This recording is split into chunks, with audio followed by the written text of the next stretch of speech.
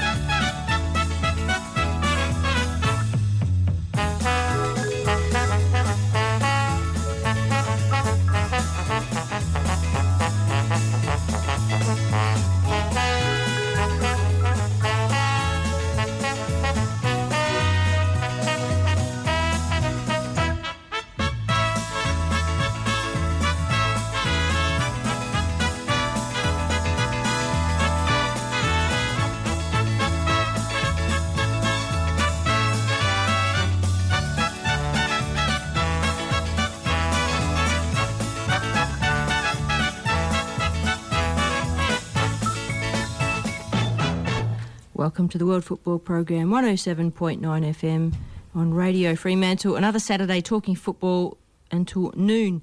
Today we have in the studio myself, Penelope Hoth, Penny. That was in full, wasn't it, Pete? It was. Don't get that very often. No. Pete Skeeler. How you going? Have I got that right now? Yeah, close enough. Yeah, Pete, good one. And Lou Prospero. Good morning, Lou. Good morning. Thanks for joining us. It's been a while. There should be a lot to talk about. Yeah, well, it's great to be back in the old studio here. Yep, not plenty much to has talk changed. about. There was always plenty to talk about with football, so Yep. Yeah, that's true. Yeah, not much changes in 24/7, here, but lots out there. 365. Absolutely. That's why we love football. It's a big family at times. We can argue and conflict and still come back and chat football. And there has been a lot happening this week. It is finals week, A-League Women's Finals, and coming up to the end of the A-League Men's season. I still find that such a mouthful to say. I wish there'd be some other kind of differentiation. Yeah, almost like they could call it A-League and W-League. I don't know. Yeah. I like that. Yeah, maybe. My site still uses W-League in a lot of places, and I've been like, ah. My head still uses Yeah. W-League in a lot of places. Although you could make the argument that if you're going to call it the W-League, you should also call it the M-League for the men's league. There is a bit of discrepancy there. Yeah, I don't know about that. Thank you, everybody, for listening in. If you miss any part of the show, you can go to our podcast on the worldfootballprogram.com.au website. Just look for the drop-down menu that says podcast, and after an hour or two, when the show finishes, you should get the podcast link up. Today on the show, we will be talking A-League finals, women, the A-League end of the season proper for the men. Andy Pascalides is going to join us from Heartbeat of Football and the Make It Red campaign. More on that when Andy's on the show. The Festival of Community Soccer. Yes, it is soccer in that title. And the Lisa Devana Cup.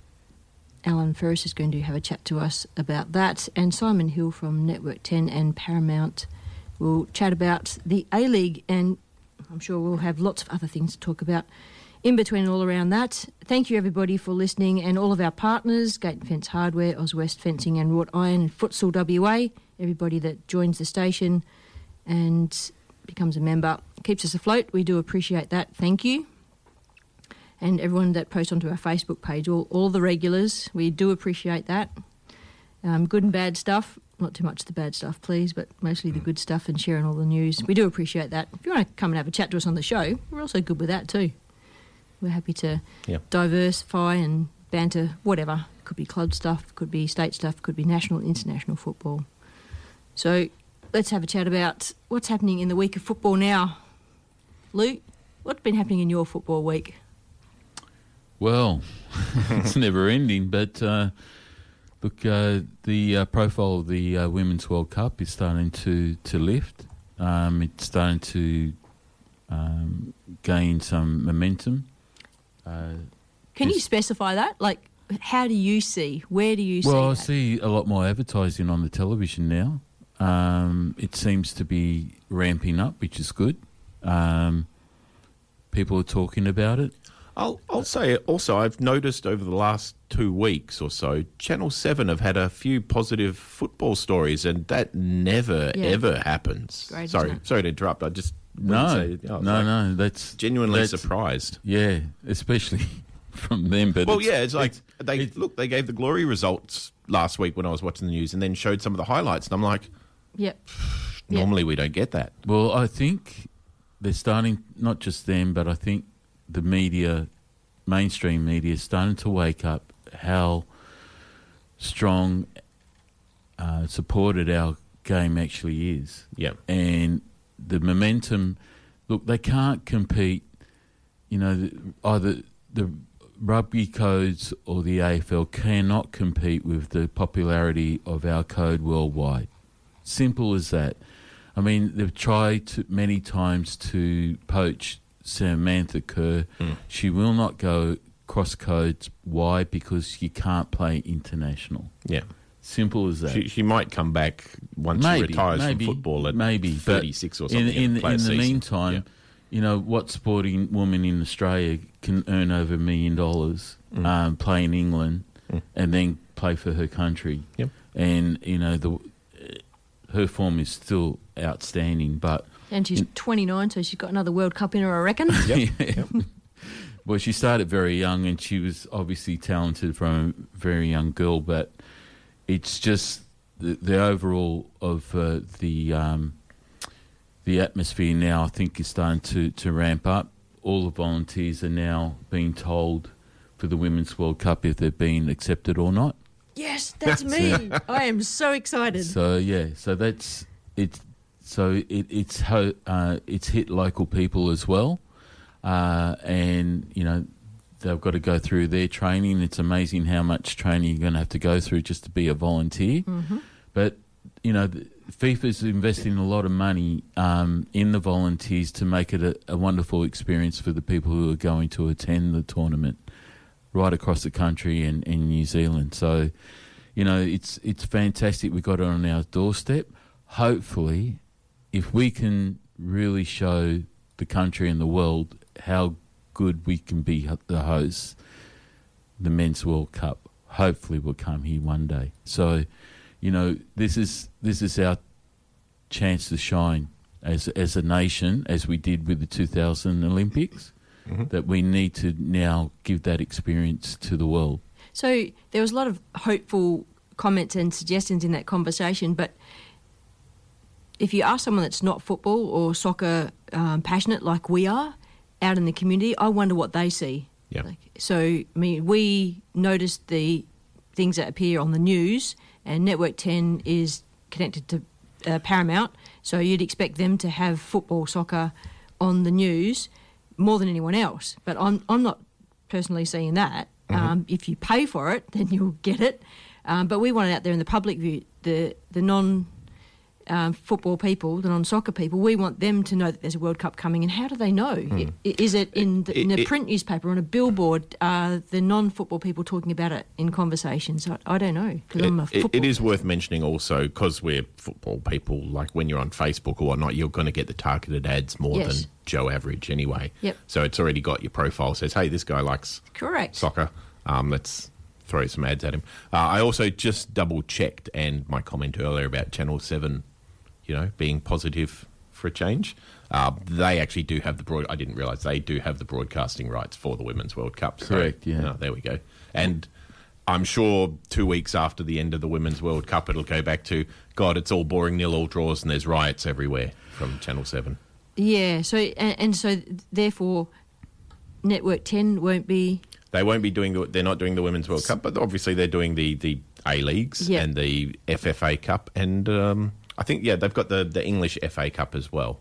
Yeah, so when the season finishes, that's when they'll finish their broadcasting of local women's football. Yep. And then Channel 7 will kick in, and hopefully they'll absolutely splash it in the media. Yeah. So that'll be out there to the masses then. Oh, yeah, and certainly Channel 7 have the ability, probably more than Channel 10, to really, pump things up. Well, isn't it wonderful that we actually got networks now fighting for the rights? Yeah, it's great. To show football. Yeah. Where back in the day, say, oh, we don't want it, do you want it, So now that they're fighting for it, which is pumping money back into the code, which is a good thing, and it's also showing the networks the popularity of the game. And we're talking about women's football.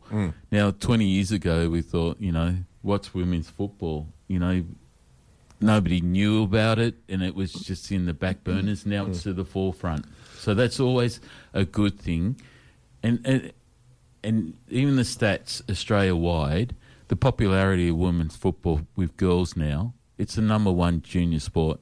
And yet the sad thing, I have to say, not to be Debbie Downer, is it's not reflecting in the crowds for the W League or the A League women's, if you prefer. No, even Melbourne City versus Melbourne Victory, elimination. It's a local derby. It's an elimination. Guess what the crowd they got to that match was? 1,200 people? 742 people. Yeah, right. So, and I don't know. I mean, this is Melbourne as well, where they'll attend the opening of a tin can.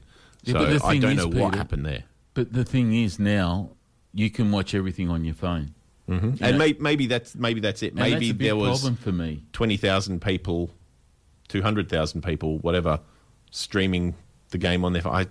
I don't believe so. No, but what I'm saying is, like, if you're overseas, for example, you're on a holiday and you think, I wouldn't mind watching this match, you can. Yeah. Back in the day, you were tied by the corporates, the media, if they're going to show it or not on whatever channel it was, or even in the print media, you were at their mercy. Now, if you want to watch a local team back in your old country that's down the leagues, you can. Oh, yeah, no, that's true. And I believe that hurts the A-League men's. Yes.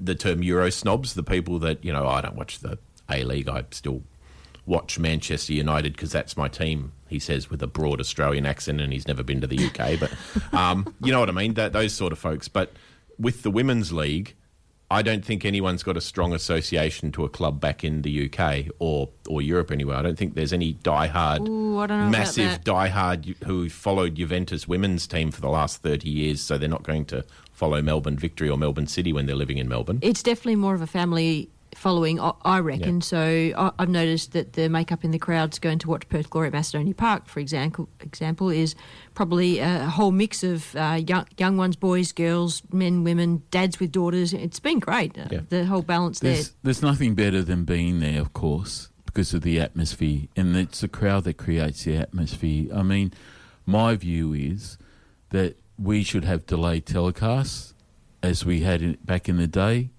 2 hours delay. If you want to go and watch, don't want to know the result, you want to go and watch it live, and the excitement of the game, and you only focus on what the camera's showing you. What I like about a live game, you can see what's happening in back play. You can see the structures starting to happen at the back as there's been a turnover of the ball before the camera lens gets there.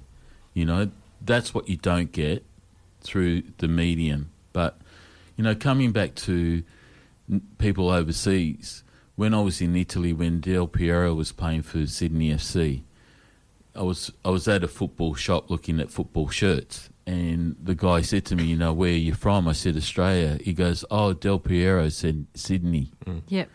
So they know. They know where their expats are. They know where Sydney is. Do you know, I reckon that would have been different. I reckon Del Piero, the marquee that was Del Piero coming to Australia, that worked really well. He was already a global phenomenon, so when he came here, it was like, woohoo. So I don't think you'll have other marquee players that are here in Australia since then maybe have had the same effect or reach. And that's a good one. And I agree with you, Lou, that having instant access, digital access anywhere in the world, it does hurt football. And I know Simon Hill talks about this a lot, is that, is a success rated by people actually attending matches. They're bums on seats. Or if their money and income to pay the players and fund the clubs come from elsewhere, does it matter as long as people are watching the game? How are we rating the success of the game? Well, the thing is the social media or the streaming rated as it does with the normal commercial television stations? Because they know how many people are watching. They'll say, there was 1 million watching this game, or there was, 500,000 or whatever. I don't know how they get those numbers, but they do somehow. So I wonder if they do it with social media. And if people pay too, because that's the key, right? If they pay for that service and that money trickles through to the actual clubs and the game itself, then that's what we want, because that's what's going to fund the game and make it better. Correct, but you're not getting the social aspect. So when you go into the clubs, and this is where the clubs are hurting, that they've got to pay the referees of the day. They've got to pay for their staff. But if you're not coming through and buying the food and drinks, how are they going to be funding? And then, okay, are you talking about local grassroots football, or talking about A-League football? Because money funds from streaming services and other incomes, revenue streams, sponsorships, for example. If that goes to the top end and then is filtered back down again, then it could get to that same place, just in a different way.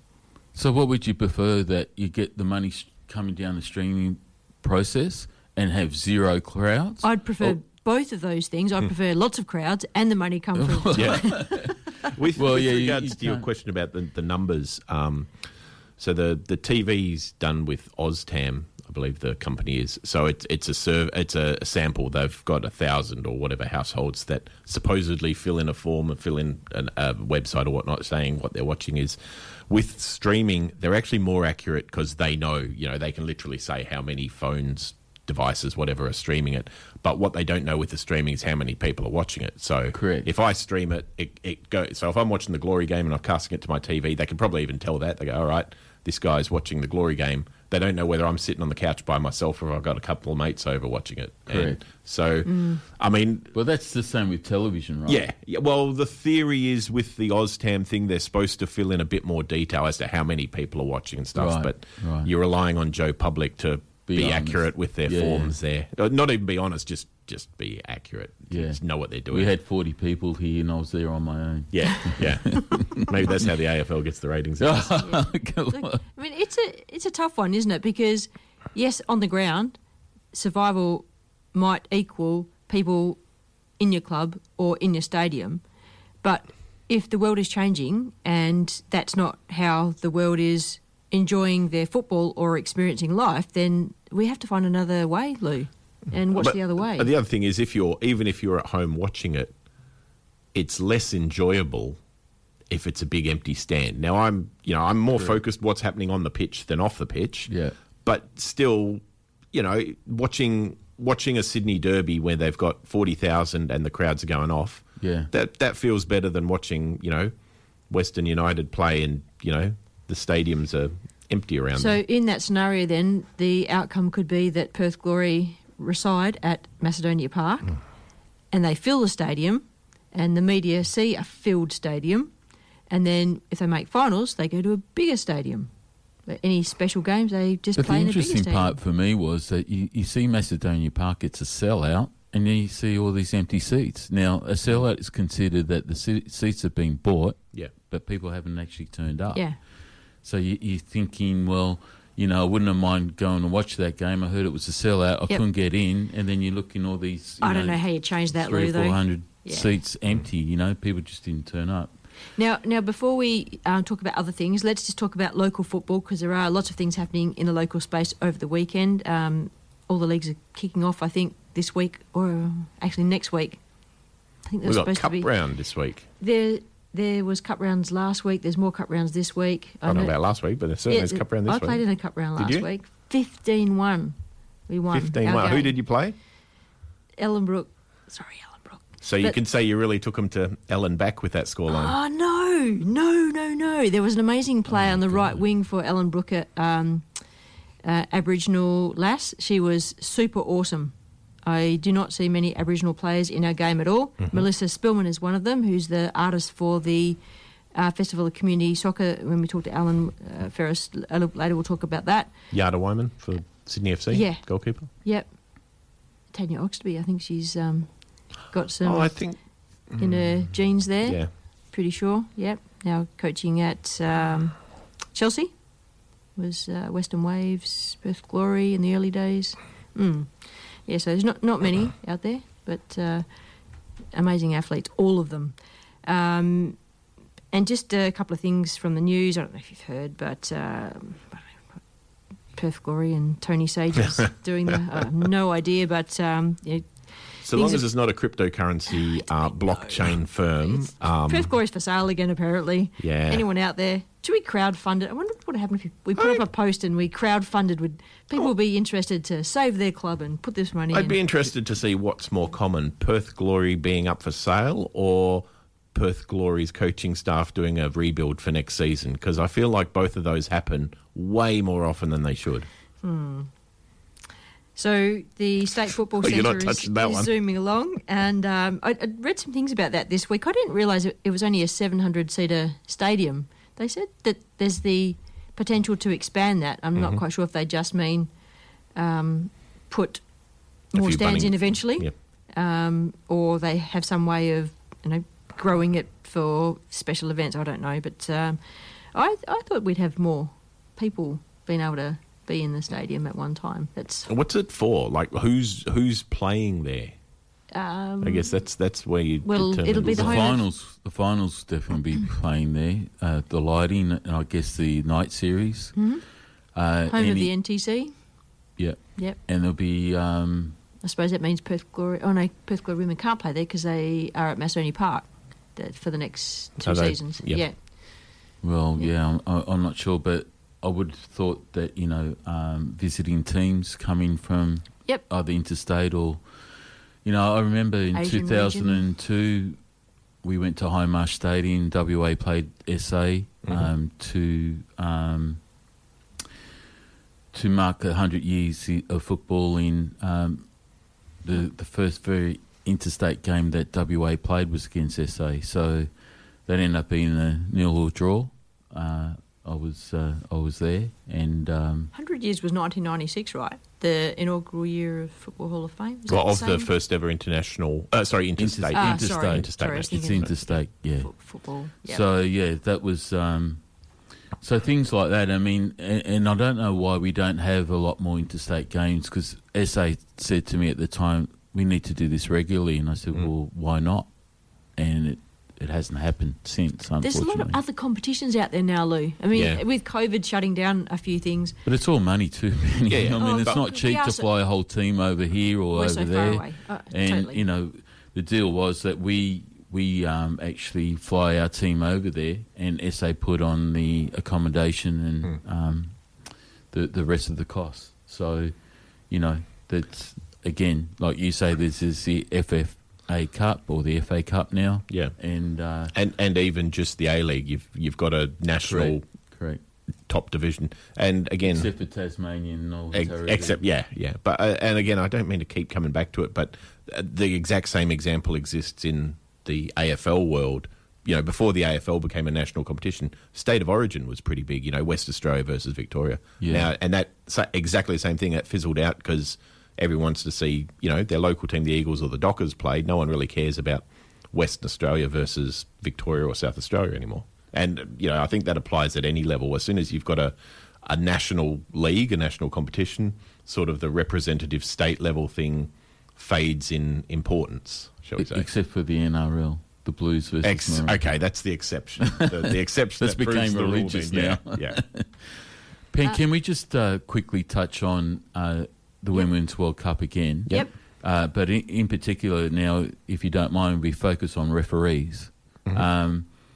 There's a big recruitment drive always for referees with male, female, but we'll focus more on females now because the Women's World Cup again coming up. We've got 3 representatives from Australia in this up-and-coming tournament. I've got 4. Okay. There we go. Tell us your 3 and then we'll see who you've overlooked. Yeah, but you're on the referees technical committee for Football West, correct? Correct, yes. So there is a recruiting run going at the moment. So if there's any young girls out there or females that are wanting to become a referee, you do have a career path like the men. We had Kate Jasowitz. Yep. She was the women's representative in the 2021 Olympic Games from Tokyo, representing our country. We've had women going to the Under-17 Women's World Cup in India, in the Under-20s Women's World Cup in Costa Rica. Lara Lee, Sarah Ho, she's been around for a long, long time. Very capable referee. Then the Women's Asian Cup last year, we had Casey Robert and Lara Lee again, and Joanna now Cheraklis, is that right? Cheraklis, yeah. So I believe those 4 that you've listed are the 4 that we've got for the Women's World Cup coming up as well. So, and one more I've just noticed as well. So that's information that I've got through Matthew Cheeseman via Frank Moretti, so thank you guys for that information. So the point I'm trying to make here is that the growing game, we're a victim of our success because the game is growing so quickly that the referee numbers are not keeping up with it. So if any clubs out there, it's a good idea if you had 1 or 2 people, even more, go through the referees course and become a referee, because everybody's, always complains we don't have a referee, we don't have an official referee. We spend a lot of time recruiting, and it's hard to recruit in different structures and different ways in the recruitment. But then the hardest thing is to keep them. And the reason being is the way they're being treated. You've got to, we've got the sign on the side there, respect. That's number one. They're learning what they don't. When I was president of Westside Soccer Club, which now is Kingsley Westside, at the time, I was on the sideline and they were having a go at the young referee. I said, your children are learning. So is the referee. Yeah. They're learning as well. They're going to make a lot of mistakes and hopefully make less as they come through the ranks. But, we see monumental mistakes in the middle of a World Cup. Now, these guys have been there for 20, 25 years and they still... The reason they make mistakes, one thing, we're human. Right? They're going to make mistakes as much as, I said to Francis Burns one day when I was refereeing, their forward got the ball, ran forward, one-on-one with the keeper, belted over the post, over the crossbar, and then he comes up after the game and says, you did this and that. I said, mate, you're going to go and talk to your forward when he had a one-on-one and completely missed the goal? Go and have a go at him. He cost you the game, not me, right? So they focus on the referee for a controversial decision, but, a forward can do 10 mistakes and say nothing. Yeah. So let's get it all in balance. Perspective. Let's leave the referees alone. Let them do their job, right or wrong, because they might do things wrong as players do, and they'll learn from it. But give them that chance, because if you destroy their confidence, they're gone. And trying to retain them because of the abuse or the way they're being treated, it's not right. You got to give them the chance as much as your child to get that confidence and get that experience, and for them to rise above it all and become the best referee they can. And there is a career path, as I just mentioned, the ladies who are there now representing our country. They don't get there overnight. They're probably 10 to 15 years experience to rise on the world stage. And we need to get behind the referees because, we say amongst ourselves as referees, there are 3 teams out there, not 2. Yep. And we work as a team. Even more so now they're all wired up. Yep. I mean, I could imagine what I would have been saying back in the day when I was wired up, but you couldn't say things. But, and the other thing is they use that technology at interstate tournaments to be coached. So you actually have the coach now in the referee's ear saying, the referee's coach? Yeah. Okay. So they'll be saying to them, go wider, get closer to the ball, get, look across the ARs, the ball's gone out of play, and say, look at your positioning now. Can you be in a better position? All these sort of things that the general public don't know. So I think it's a good tool to have. You don't want them interfering with their decision making, but with their positioning and where they could be in a better place to see an incident or something's going on in back play. That's where the ARs come in, Number 7 did this to number 2, for example. Do you know, Lou, I agree with everything that you're saying there, and I really like the system of the referee coaching. That's great. And what it kind of gets me thinking about is, if that's working, what's not working is the player behaviour, and what's causing that is the club and the culture or the system around that player. So that could be the coach, it could be the player's upbringing, it could be the parents if they're kids. Those things are a culture around that needs to affect that good stuff and allow it to be fostered and happen. And I think of clubs and their cultures, and when you go to some clubs, you can probably think of, wow, that club has a style about it, and it might be that they've got hard players, or the facilities are never quite up to speed, or they're just dirty. Sorry, that was. Are you talking cockroaches, or are you talking like the way that they play? I'm talking the way they play. Okay, right. Well, when they provide their own linesman, he never flags their guys offside. And I'm thinking more. I'm coming from the Sunday League level, so yeah. Okay, right. But that comes from the top, Pen. Yeah, absolutely. Again, when I eventually became the president of Westside Soccer Club, we had coaches that were constantly being fined for having a go at the referees. The club was paying for those fines, right? When I took over, I said, no, if you open your mouth, it's going to cost you the money. And, that culture changed overnight. So there are things that clubs can do to assist the referees, to assist the clubs in their discipline on the field. If the player's going to cop a fine or, have a week, all these clubs spend so much money trying to get players off when they've blatantly done something wrong. And, they bring in the solicitors. Now I'm talking about the high end of the game, bring in all these solicitors saying, this could be construed, this and that, Take personal responsibility. Exactly. Change the culture. Right? But the culture's got to be led from the top. And you've got to change it from the top. And if you've got the dirty clubs, you've got the dirty player, we don't want you representing our club. See you later. Simple as that. We're going to have a chat to Andy Pascalidis soon, but I did want to cover a few other things that are happening. So the Women's State Cup round, Women's State Cup round 1 is this weekend. Australia Cup round 4 is this weekend for the men. In fact, it kicked off last night with Floreat Athena taking care of Jaguar 3-1, and then all the other results, all the other matches, I believe, are today and tomorrow. So mostly today. Did you want me to run through some of the fixtures? No, not at this moment, okay, just fine. to make everyone aware that they're happening. There's a whole weekend of football. It's not a long weekend, but I think some people are going to take a weekend. Monday off.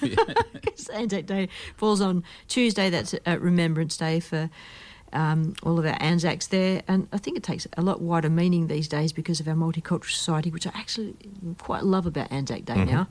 But yes, Monday could be a holiday for some, so it might be a long weekend. A lot of football happening with long weekend. Yeah, all the cups happening. There's a AFCB coaching course upcoming at Gibney Reserve starting in May. Go to footballwest.com.au to find out more about that. There are some spots available for that coaching course. It's good that higher level coaching courses are happening more often here in Perth, which is great for the pathway. You don't have to travel outside of West Australia. It adds heaps of cost to upskill there.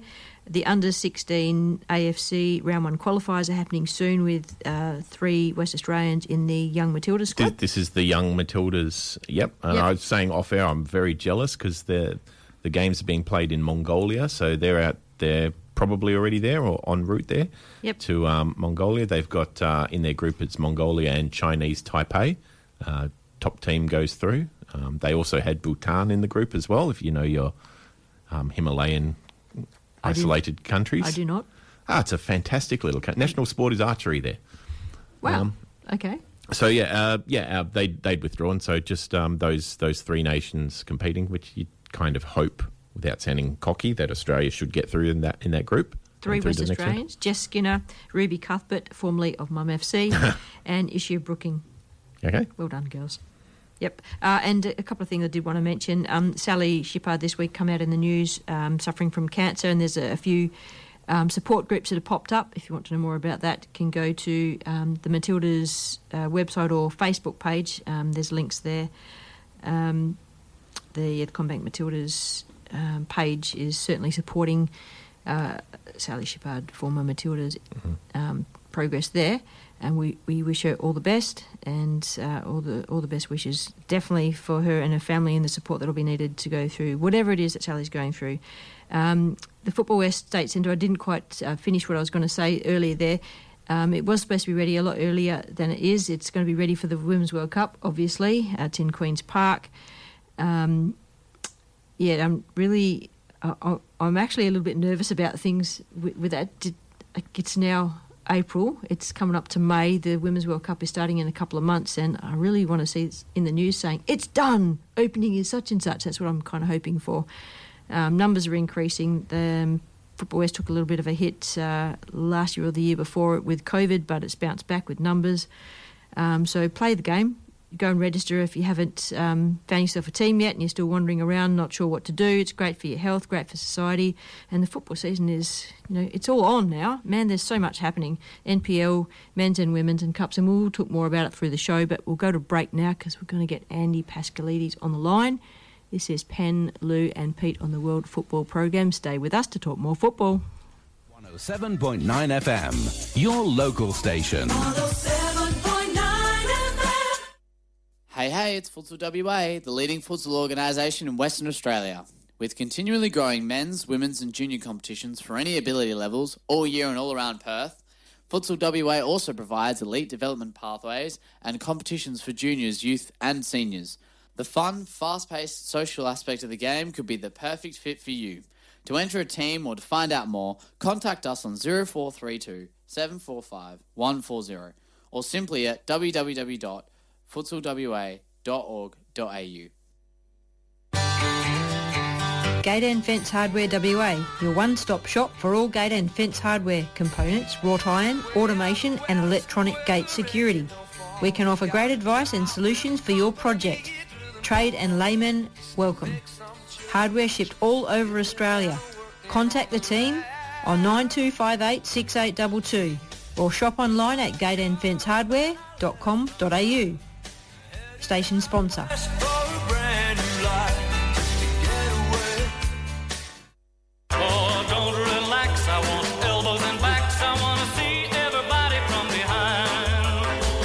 Oswest Fencing and Wrought Iron is a fourth-generation family business. Ring us about your custom gate and fence projects. We can manufacture, install or automate your gates, offer electronic security or simply just provide sound advice. Let our family look after your family. Oswest Fencing and Wrought Iron. Call us on 9258 6822. Station sponsor.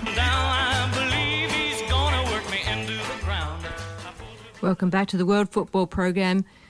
Louis Prospero, Football West Life member, Pete Skiller, aleaguestats.com man, and Penny, women's football passionate. Everything.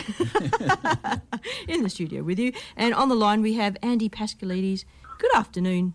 Andy, how are you?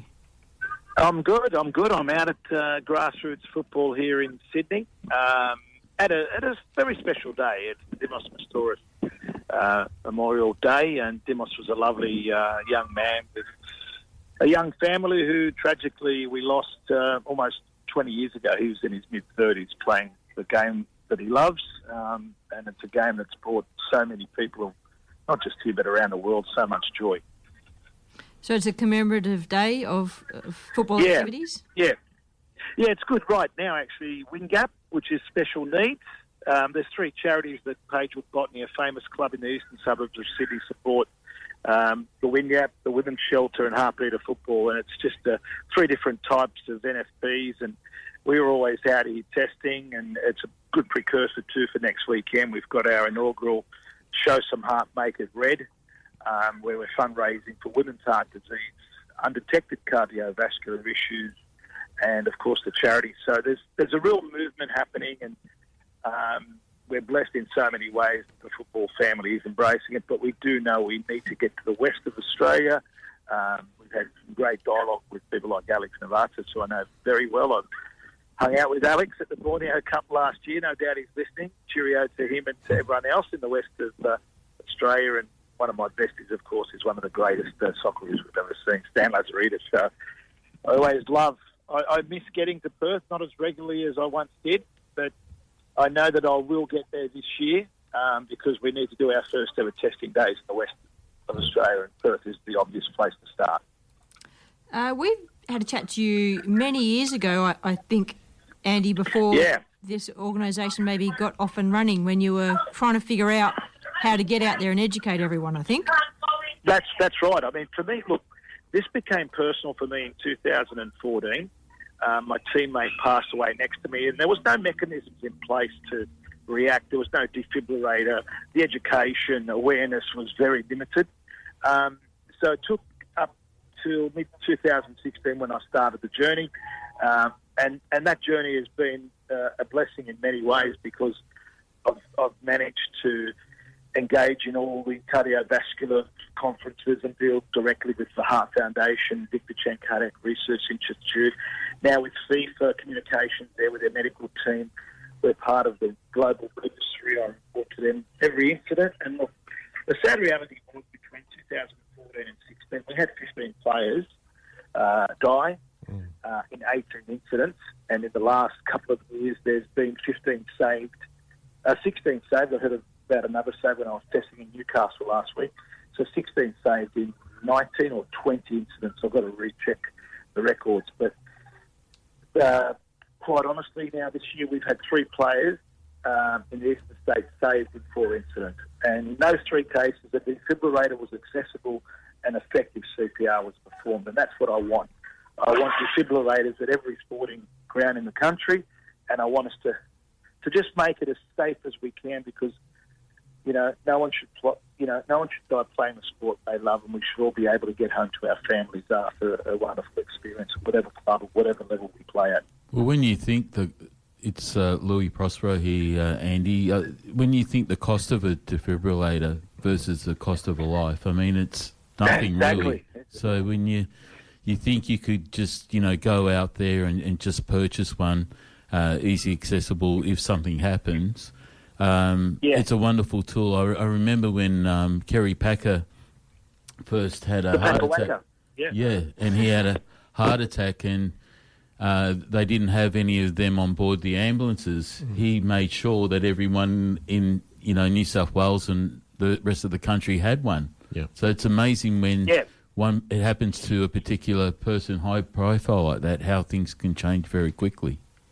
But look, very quickly, I can give you some quick numbers. John Aaron, he was the first politician in Victoria to put defibrillators out there, 3.7 million. And amazingly, not long after he did that, a year or 18 months after, he wasn't feeling well, presented himself at his local hospital in Geelong and had a heart attack in the hospital and was saved. Look, without a defibrillator and a cardiac arrest, the chance of survival is anything between 3 to 5% tops. With a defibrillator accessed and used quickly, it's up to 70% chance of survival. I know which numbers I prefer. It's vitally important that as a game, that we work together. We pride ourselves as being the best and biggest game. But our charity will be evolving into Heartbeat of Sport this year. We'll be the designated charity of the Australian Masters Games in Adelaide later this year. We're testing at AFL. We're meeting with rugby league and cricket. My priority is the game I love, that I've always loved since I was 9 years old, I think, when I first really understood the game in terms of playing and supporting. But I just think it's incumbent on our sport to take leadership, because the highest profile incidents have predominantly been football, but we've seen in NFL, we've seen in basketball, we've seen in cricket. I mean, with the passing of Shane Warne, the increase in Australians getting checked for heart disease, it's gone up 25% in our testing model that I do with my charity that FIFA recognises most unique, and I'm here now taking blood samples on the spot and giving you your blood sugar, cholesterol and blood pressure. Last year, in a record 55 testing days across the eastern states, 48% of people tested presented issues. Pre-COVID, it was 28%. This year, we've had readings where it's been 64%. And I put it down to inactivity, sitting at home, not being active, not getting regular checkups, lack of mobility, sitting on the lounge, working on your iPhone or iPad or laptop or computer and not doing what you normally would do. Well, that's the problem, Andy. And the other thing is that, maybe there should be a media campaign across all codes with the high profile. We're looking at it as a community thing. Look, we had a state election in New South Wales, and I know that we did, Harpeta Football, the Heart Foundation, Greg Page, the famous Wiggle. There's an alliance that's been set up in the last 12 months, and there are some preeminent people in this space that are working on it. And we're part of that. We're proud to be part of that. But we know that we have to push federal government because the reality is, and I'm learning as I go, we've had the spend on health by all governments. The spend is around $200 to $210 billion a year, right? What I do know, that only 1.5% of that is for preventative. Yeah. Now, we need to really change that dynamic, and there's nothing better than educating and making people aware, and that's what our little humble testing model does. We are reaching out to many more people, and it's vital that we do that. We did 2,000 tests last year, 55 testing days. Our core mission is to get up to 100-plus testing days and to get into places that we haven't been before.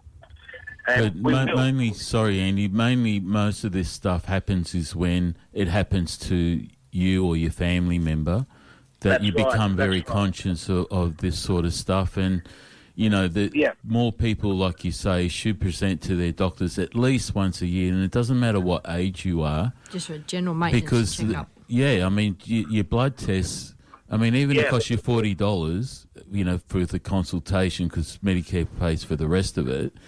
To get your blood done once a year for $40, that's not a lot of money. But I think it's more than that, isn't it? It's about awareness. If you're presenting to clubs and trying to change the culture that you should keep yourself healthy, and maybe if you do a blood test and you identify some problems, then they'll go to their doctor and then they'll become more aware of it. But as a culture, we want to be focused on prevention. So the education out in the community is not about going to the doctor. It's about how you look after yourself before you have to present to the doctor. Are you eating right? Are you before you play a game, you don't go out to 2 o'clock in the morning and have your high caffeine drinks to get to the game at 10 o'clock in the morning.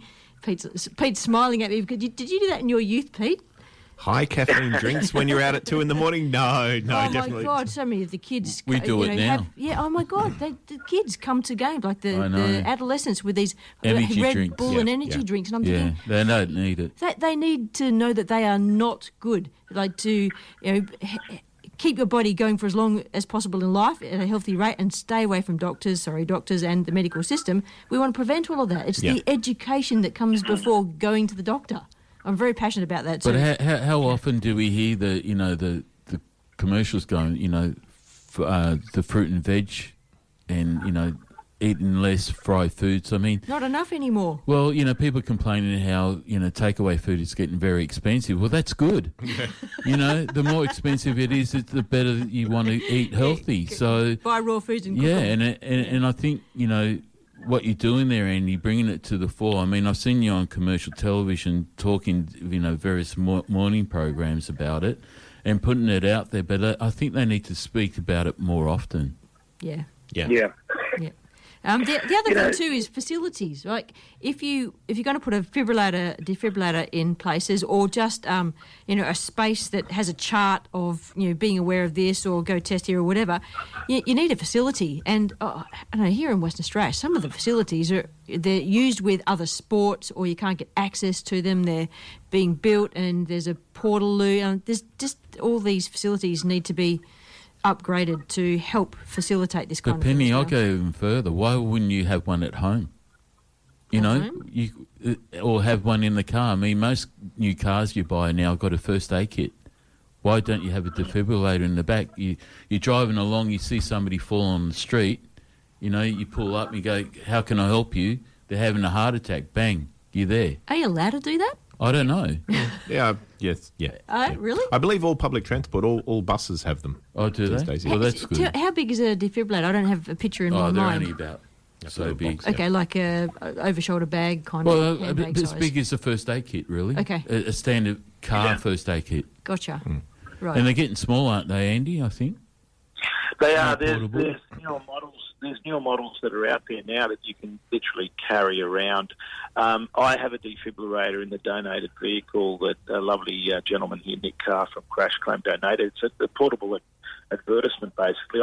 I've been to Lismore this year. Tim Cale's our global ambassador. We've got Caitlin Ford, Heather Garriock, Tony Vidmar, Kiki Normov as ambassadors. I've been in that van to Melbourne, Lismore twice, where we donated defibrillators to clubs that lost everything. Imagine the devastation there. I went back there a year on.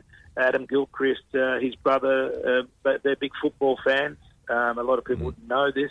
Adam's brother actually played NSL back in the day. And I was there at Lismore as well, doing testing. We did World Pride. We did the Bondi Rescue Lifeguards. We're doing Special Olympics for the first time tomorrow. We're at Marrickville Red Devil. Oh, dear. Andy, back in a moment. You can keep chatting around. Yeah, I think so. We have shared the link to the Heartbeat of Football website on our Facebook group. If anyone wants to check it out, I was just having a bit of a poke around with it then, and it was quite interesting. The stats he was given on the website: 2014 to 2016, they had 15 deaths and 3 people saved. 2017 to 2019, so the next 3 years, they had 3 deaths and 14 saves. And then in 2021, they've had 8 saves and no deaths. So that's 17% to 82% to 100%. So that's a pretty good turnaround, you have to say. Well, any life save is worth saving. Of course, you lose one's one too many. But and it's a bit due to the fact that. Is it because that people have been unfit for such a long time and then jump into exercise all of a sudden? Because, when you go to a doctor, they say, well, you work yourself back to fitness gradually, not, just go from 0 to 100. I think it's just kind of more a case of, I would imagine it's mostly 35 plus people, age 35 plus. You can get a heart attack at any age, but you'd be certainly against the odds to get one. I just make that age range just now. Just twice over. Actually, if I can give you a quick update on the saves, apologies for dropping out, but you know how I mentioned the 15 saves in recent times in Australia? We're talking about a 9-year-old, Jake Bacon, whose family didn't know that one of his arteries was not connected to his heart. 14-year-old Ava as a party on the Gold Coast. Young Tyler, 16-year-old in Brisbane. Jessamato, 21-year-old in Melbourne. A lot of this is genetic. And then what has to happen is that the siblings also get checked. And even in the event of a player having a cardiac arrest, it's vitally important the siblings get checked. And most times they find that they carry the same genes, and then they will undergo heart surgery and ensure that they live as good a life as they can from here on. And it's very important that you do touch on that education and the awareness and the access to defibs and everything else. Frank Bangallo, an old mate of mine from my SBS days, I used to see him in Adelaide. He's now a politician. He pushed state government to make it mandatory that defibrillators are actually accessible in public places. Fantastic. I think as a proud sporting nation, the one thing that grassroots sports and grassroots football, for that matter, all of it, is the number of people that engage at their weekly sporting fixture and location. It should be mandatory that defibrillators are there. The best model I've ever seen in this country in our game is the Manly Warringah Association, which is the biggest in the country, over 20,000 registered players. No games go ahead unless the defibrillator is on the halfway line with a teardrop banner that says Heart Health Zone. Yeah. And each pre-season they have the Defib Cup, where all clubs have to come and all clubs have to bring their defibrillators, and we check them. We found 6 faulty. And we also provide confidence sessions, AED, CPR. So 327 players that engage that day can walk away having that confidence to take on that important role of being a first responder. The chain of survival that Greg Page pushes so eloquently. And then we tested over 100 players on top of all that. So that is the best model I've seen. And again, it's a leadership by our game in our country. I will be doing testing for FIFA staff no matter what. I'm desperately trying to get approval to give free heart health checks during the Women's World Cup. That's a work in progress, even though we're less than 100 days out. But like anything, I've taken this mission on since 2014. It's an important mission, and I try to juggle it with my commentary commitments in India, but I decided not to go back this season. So I've been there 7 years straight. But I was able to work on the charity and do that and pay my bills by working in India. But look, when I meet families of survivors and see the reaction, it gives me great joy. But the hardest part is when I have to fill out the reports to FIFA and I have to communicate with the families that have lost players. There needs to be a better support mechanism for people in this space, and that's the next part of the charity.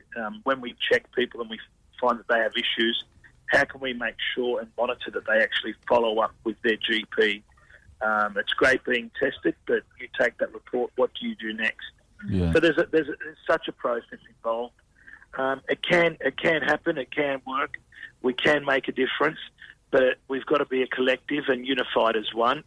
And I'm praying and hoping that what I'm doing with a wonderful team of volunteers can force change. I know that in New South Wales that change has resulted in $6 million being rolled out by the state government for defibrillators. And what about local government, Andy? I mean, local government owns most of these community club centres. Surely they can put money in their budget to have all these items there at the club rooms. So are they... We've all seen how some amazing upgrades around the country. If you're spending, 800,000 new dressing rooms and all that, can you not just factor in 3,000 or 4,000 for a fully equipped defibrillator that not only the football teams use in winter, but then the cricket and softball teams and touch footy teams can use it in summer. Yeah. And that's what our alliance, this Sudden Cardiac Alliance that we have, we met in Canberra for the first time around this time last year. We've had conferences in Brisbane and Lorne in Victoria. The dialogue continues. I'm like our charity's like the canary in the coal mine. We're doing the hard yards, and our data is looked at by all the key medical protagonists in this space because we're the only ones doing what we do in sport. We know that. And that's why other sports are reaching out. And that's why we know we have to evolve into heartbeat of sport at some stage this year as well. But for me, on a personal note, I think it's vitally important that we've not tested in Western Australia yet. And if there's any politicians or people with position of power and influence or corporates, there is something that I will be doing in WA, but I can't announce it. It will be in the Pilbara region, and it's backed by some heavy hitters that love what I'm doing, and I've got meetings with them coming up in Sydney in the next fortnight. So I can keep you guys up to speed, but I just want to get across to WA and show the model and try and keep it as an ongoing initiative for years to come. Now, I'm seeing Alex Navatsas at a meeting on Monday night, so I'll tell him you said hi, but that might be a little link there with Football West if you need a little bit of a push. And if you come here, you can certainly sit in the studio and talk to our listeners about it. Oh, yeah, imagine if Heartbeat of Football was at the Lisa Devana. I think you've got a football festival in her honour coming up. We're actually talking to Alan Ferris from Fremantle about that after yourself, yes. Yeah, well, there you go. Imagine if we were there to do the testing, to show that testing model. And Lisa has been such an amazing servant of the game. What happened towards the end of her career is so disappointing, as we know. But what a player. I mean, and obviously for us, having Caitlin Ford and Heather Garriock as ambassadors is massive. And also, I can tell you that Nikki White is on my board. Nikki White manages Sam Kerr and Caitlin Ford. So that's the level of sort of interest that I'm getting. And Tim Cale's just been a gun from day one. And you know, we did testing for the Players Football Association before the Socceroos left for the World Cup. We tested at Football Australia headquarters, where Tony Gustafsson tried CPR for the very first time. And this is the thing, you sort of highlight education and awareness through this interview. And when your national women's coach has never tried CPR, it tells you something. Andy, before we let you go, I just wanted to know some stats or just any graph things. With the increase of Masters football in the community, as in walking football, veterans football, more people are playing to older age now. In fact, you can never, ever stop playing. How's the numbers going for health through that? And I don't know, you've been doing it for a short space, but is there a graph that you can make a picture of for us? Like, say, 5 years ago there was so many people that had heart problems or were aware of it, and in the next 2 years after that, blah blah blah, and then because the probably the best reference point would be the Heart Foundation, but there are different individuals. There's a lot of preeminent professors and cardiologists that play football that have done their own informal surveys. There's one here, Professor Toffler, who is at Sydney University and also the head of Royal North Shore, which is one of our biggest hospitals in Australia. He did a survey of 154 players. Even simple things that players did not even know what their blood pressure was, or couldn't even recall when they actually had some blood checks. But the maps, they're working on maps at the moment. What we can, as a charity, do is reflect on our numbers from the start, when we started heart health screening in 2017 to now. When I started and we started hitting 20% of people tested had an issue, I started getting panic attacks and anxiety. Then it went to 25. Then it went to 30. And now, this year, as I mentioned earlier, 64% at one testing day in the west of Sydney.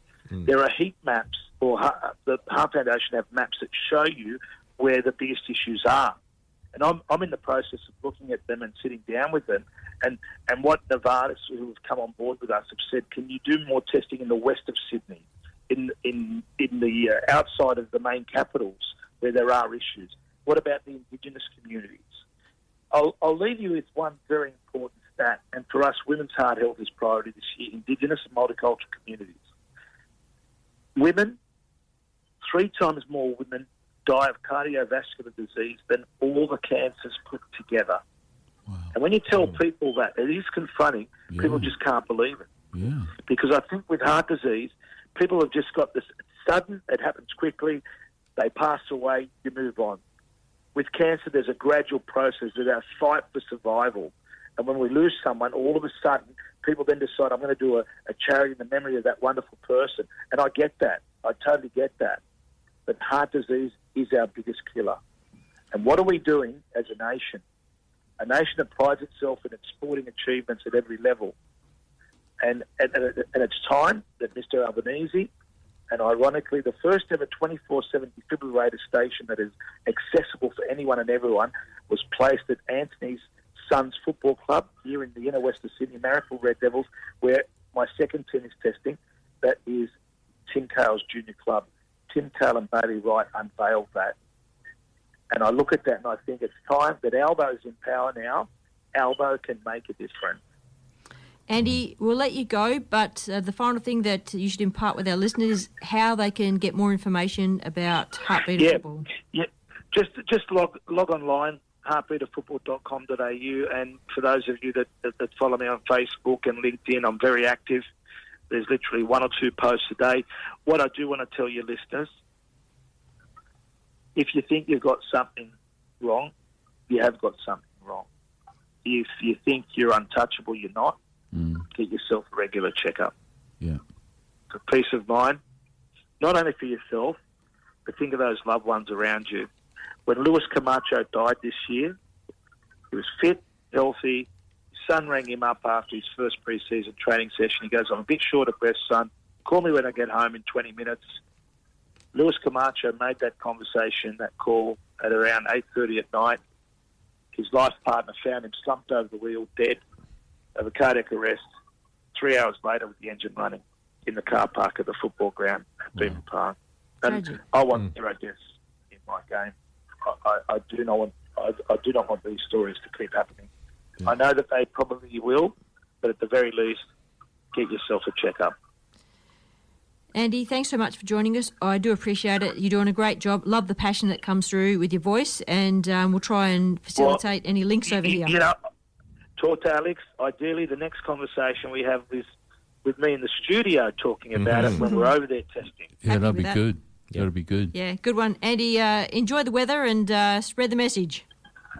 Take care. Have a great weekend. Good on you. See ya. Bye. That was Andy Paschalides from Heartbeat of Football and Make It Red campaign out there doing passionate work for football.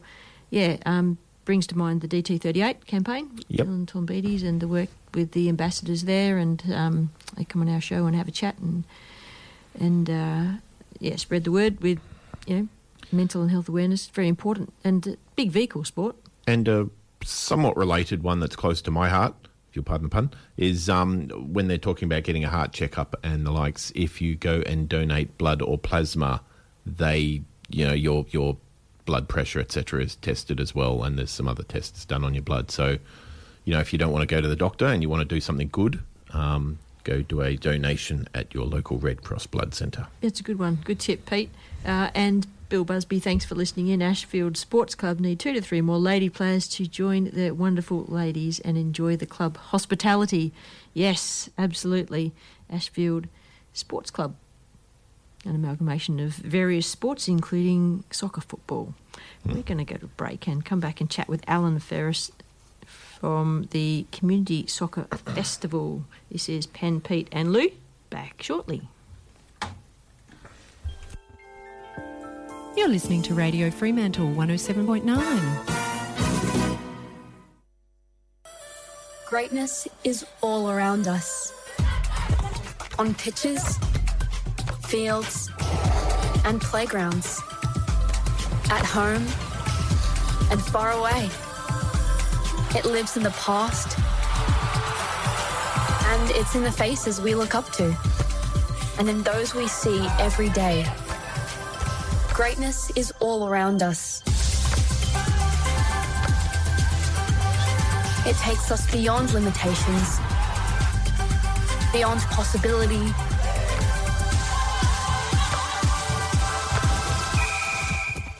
beyond doubt, beyond expectations. The only question is, where will it take us next? Hey, it's Futsal WA, the leading futsal organisation in Western Australia. With continually growing men's, women's and junior competitions for any ability levels all year and all around Perth, Futsal WA also provides elite development pathways and competitions for juniors, youth and seniors. The fun, fast-paced social aspect of the game could be the perfect fit for you. To enter a team or to find out more, contact us on 0432 745 140 or simply at www.futsalwa.org.au. Do we really believe they come from somewhere else? Leagues in far-off lands, galaxies full of superstars. What if they were made right here? In the city streets and sun-drenched suburbs, small towns and home grounds. Our parks and pitches aren't just rectangles of dirt and turf. They're fertile grounds where greatness is unearthed. Where Rogic was raised, where Kerr was grown. Even if they end up there, they all start here. front of our eyes and hearts. And right here is where you'll find the next one.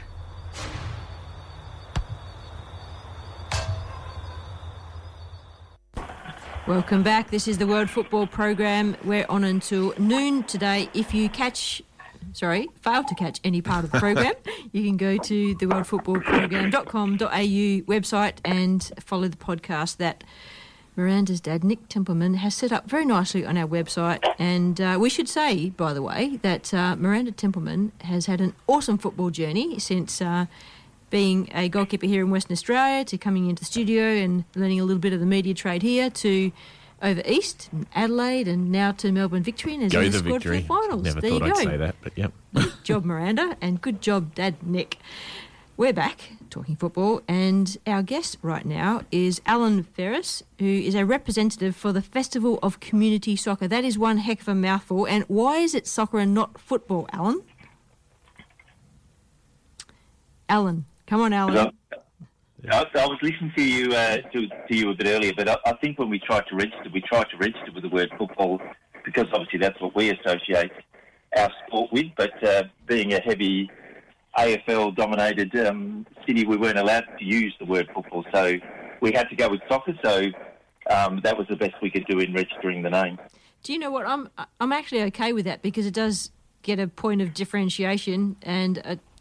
This is just my thing that when I'm driving along and it's registration time and all the footy clubs are wanting to register, unless they have like a picture of the ball, it could be AFL or it could be the World Game. I don't know. So, yeah, soccer's fine with me. Yeah, me too. Lou, I got backup. What about you, Lou?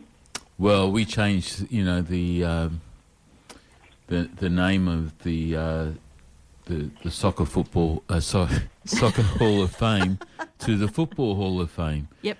Which we gazumped the AFL, which they weren't very happy. But, I made no apology for that because, Glory is a Glory Football Club. So, to me, football is a world game. AFL's mainly played with their hands, so I don't know where the football comes into it. But anyway, we won't state that. But, Alan, you've had quite a lengthy and diverse career with local government and also within the football community and playing with the great Robbie Zabika.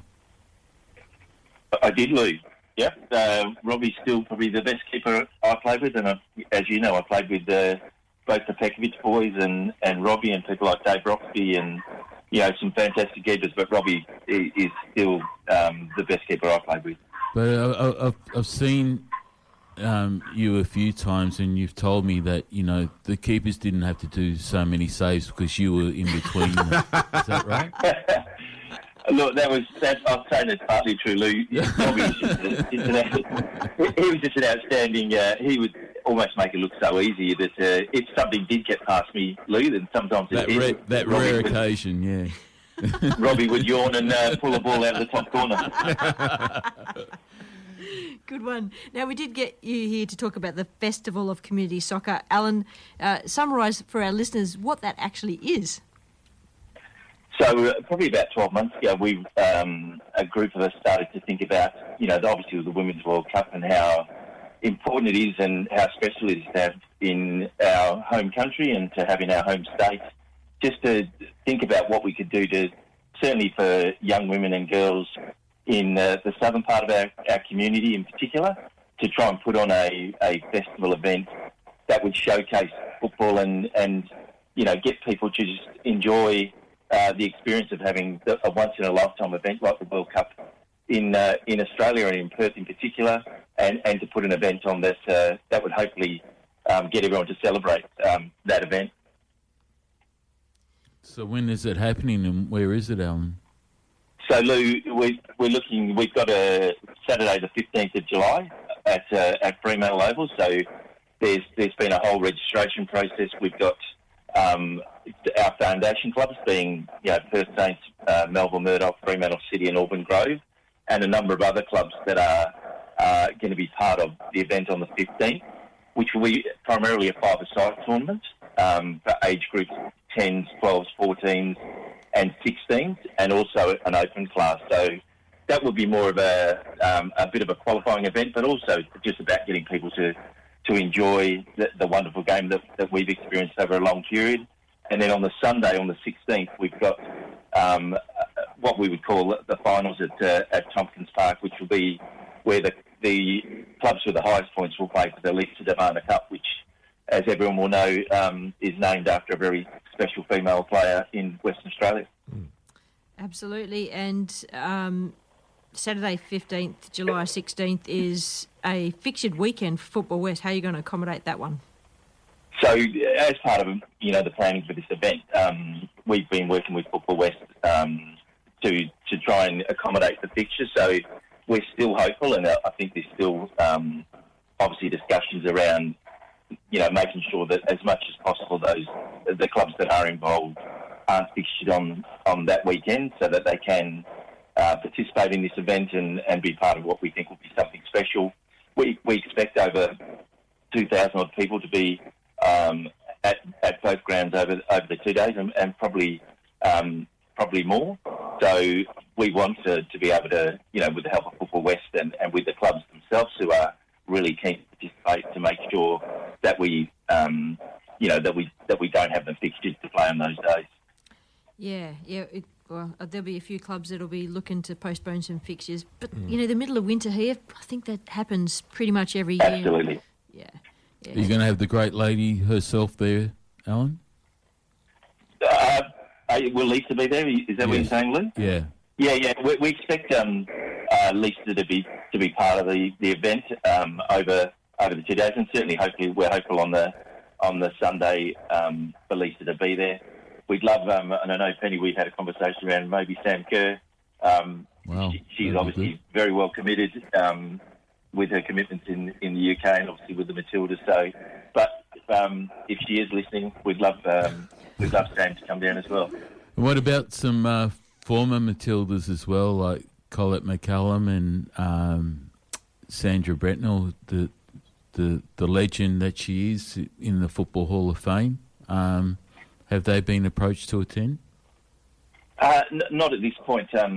I had the pleasure of coaching, particularly against Colette. She was a fantastic player for Australia and for Queen's Park. So not at this stage. I mean, our main focus has been on obviously working with Lisa as the cup is and the trophy will be named after her.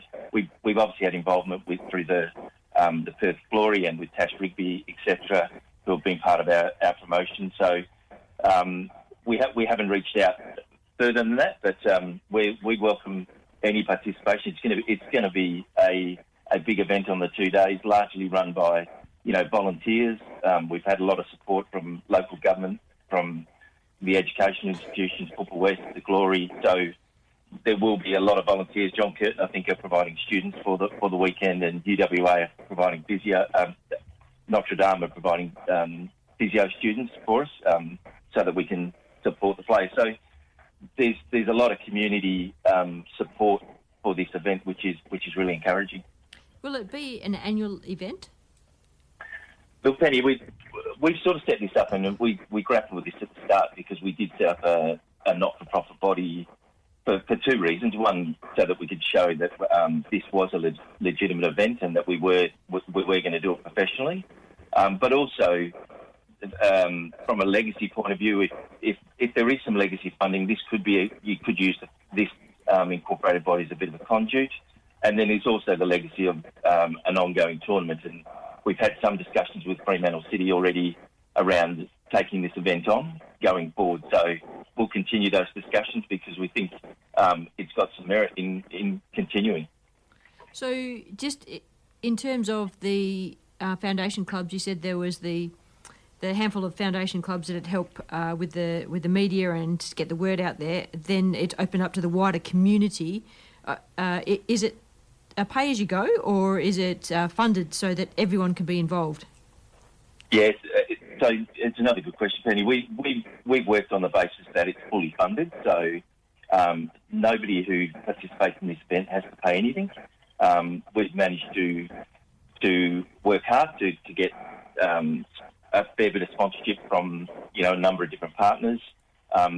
all up, this event will cost around $40,000 to stage, including, providing shirts and other memorabilia that we'll be able to give to the players as part of the memory of this event. So it's no one will have to pay. We've got sponsorship from a range of local government and others to support the event. And Melissa Spillman, who's an Aboriginal artist, who's also a football player for Mandurah. I did coach her when she was in her teenage at Gosnell City. Pretty awesome footballer, by the way, on the park as well as in goals. Is the artwork provider, and it's absolutely amazing the work that she's doing. The website that you guys have got, the Festival of Community Soccer, if you want to find out more about it, there's lots of splashy artwork on there to help promote the festival. Absolutely. Melissa is a fantastic individual and a wonderful artist. And if you do go to the website, you will see the logo, which sort of depicts, the soccer balls and the journey of the path between young players to older players. So the interpretation of that artwork is fantastic. I think that the original's hanging in the city of Melville as one of the supporters of this event, but we've obviously used it on the trophy, and the Fremantle Men's Club have helped us in developing the trophy and using the logo, and it will be on a lot of the memorabilia and other things that we will promote throughout the event on the 15th and the 16th. So it's a beautiful piece of artwork, and when you see it in real life, it is stunning. Could be a possibility for raising some money if you're talking about legacy, maybe having an auction for some of Melissa's artwork, maybe see if she... Yeah, absolutely. Yeah, Penny will keep that in mind. It's a beautiful piece. Yep. Now, before we let you go, we should do as much promotion as we can. Are there any spaces available? Are you still needing clubs to nominate? It has filled up really well, but there is still room for clubs, so you can get on the Festival of Community Soccer website and register, or you can call Brian Smith, and I can give you his number, Penny, if that helps. We can put that on our webpage. Yep, Pete's giving me the thumbs up. So I think I've given you that number. So there's still an opportunity. We'll try and fit everyone in. We've pretty much got a lot of the playing slots done, and but we'll if people are interested in that, we can probably still accommodate some. Yep, and I do have to mention too, we spoke to Andy Pascalides just before we started our conversation, and he's from the Heartbeat of Football, and one of his missions is to raise awareness of heart and health, and he said make sure you mention it to Alan Ferris, because he's trying to get over here to Western Australia and promote the message. So I'm just promoting the message to you because it's a great cause. Absolutely, and as part of where we're holding the events, we'll ensure that we've got appropriate. But I did listen to Andy. That was very powerful and message and around making sure that we look after our own health and check for the warning signs. Well, Alan, with your experience in local government, in the comment I made, why doesn't local government with their community centres and sporting centres have their own defibrillators? I'm sure within the local government budget that they have per annum, that, the cost of these defibrillators are minuscule compared to the other funding that are required within the local government community. Yeah, absolutely, Lou. And I think, there's an issue about some of that retrospective stuff, but I think you'd find in most of the new builds, I know being involved in, at the City of Melville, most of our new developments, or all of our new developments, would have those facilities available. So, but there certainly needs to be some catch-up, and there should be the ability to have that sort of equipment there for, the sporting clubs and the general community sometimes who are just walking their dogs and, have an issue for that to be used. Yeah, absolutely. And just a little bit of exposure there for the Festival of Community Soccer board or organisation, so to speak. Some of the people on there are Jane Fraser, Tony Carvajal, who you recognise from football, Tony's birthday today too, Penny. So you can wish him a happy birthday on the radio. Absolutely, definitely a big happy birthday to Tony Carvajal, who spent decades in the school system. Did a fantastic job there promoting, I think it was primary school level, it was primary school level lightning carnivals, etc. And Peter Rickers also, Peter. Is Peter retired from John Curtin?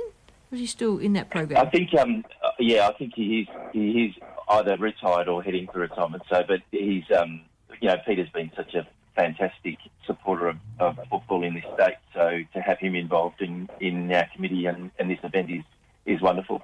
Absolutely, and Ingrid Walton, who's the former Deputy Mayor of Fremantle, and of course yourself. So some very powerful, passionate people there. Thanks for joining us today, Alan, to have a chat about the Festival of Community Soccer. You can go to our webpage or Facebook group, the worldfootballprogram.com.au, or you can go to the website, Festival of Community Soccer, and find out more information. Thank you, Alan. Thank you very much. Thanks for having me. No problems. Enjoy your weekend. You too. Bye-bye. Bye. Isn't it amazing that somebody can have a thought about something and then create a festival like this? Yeah. And it just shows you, one person can make that difference. So congratulations to Alan initially having a thought and then turning it into something with his, committee. It's great. Great to see. Not only that, if you're not the person that can have that has the original thought, you can always help out anyway in a volunteering role. So and volunteers. Just people putting their hands up to help. I think it's a spirit within our Aussie community, isn't it? That there's so many volunteers out there that wanting to help, and it goes through many spectrums in the community.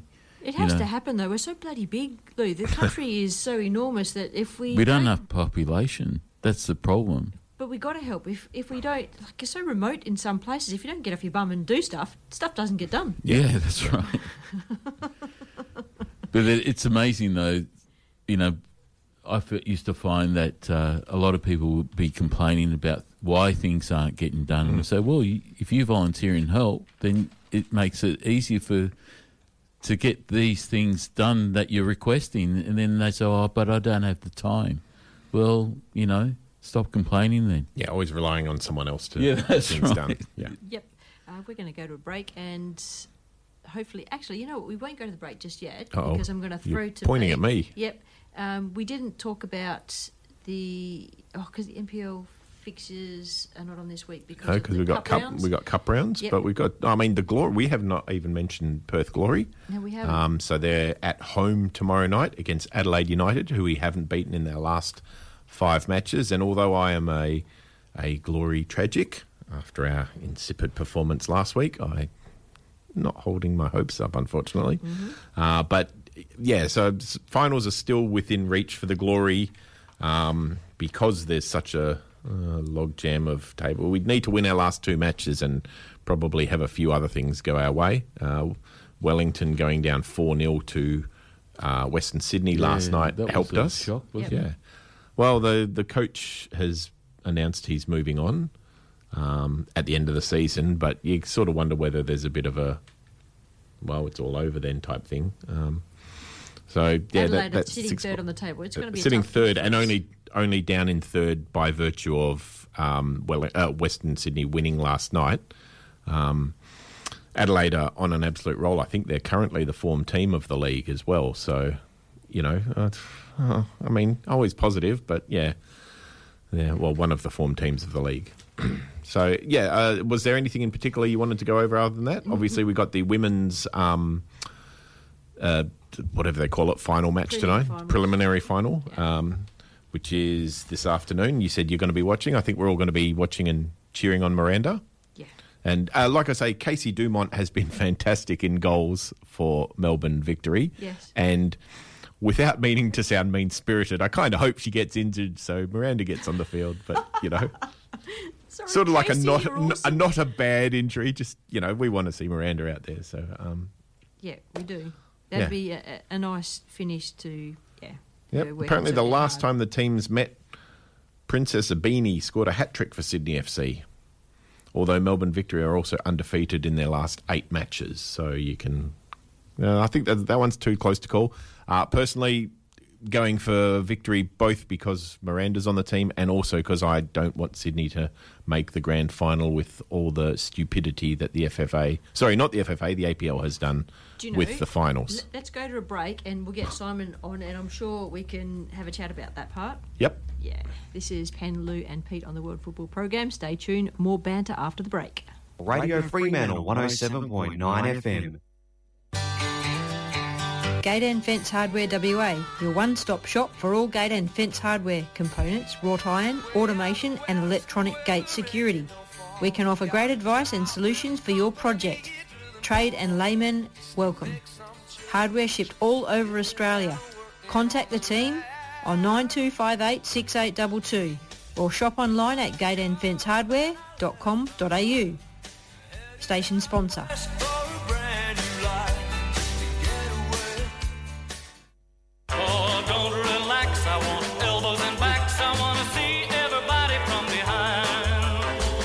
Oswest Fencing and Wrought Iron is a 4th generation family business. Ring us about your custom gate and fence projects. We can manufacture, install or automate your gates, offer electronic security or simply just provide sound advice. Let our family look after your family. Oswest Fencing and Wrought Iron. Call us on 9258 6822. Station sponsor. I believe he's gonna work me into the ground. I pull to the left, I heave to the right. I ought to kill him, but it wouldn't be right.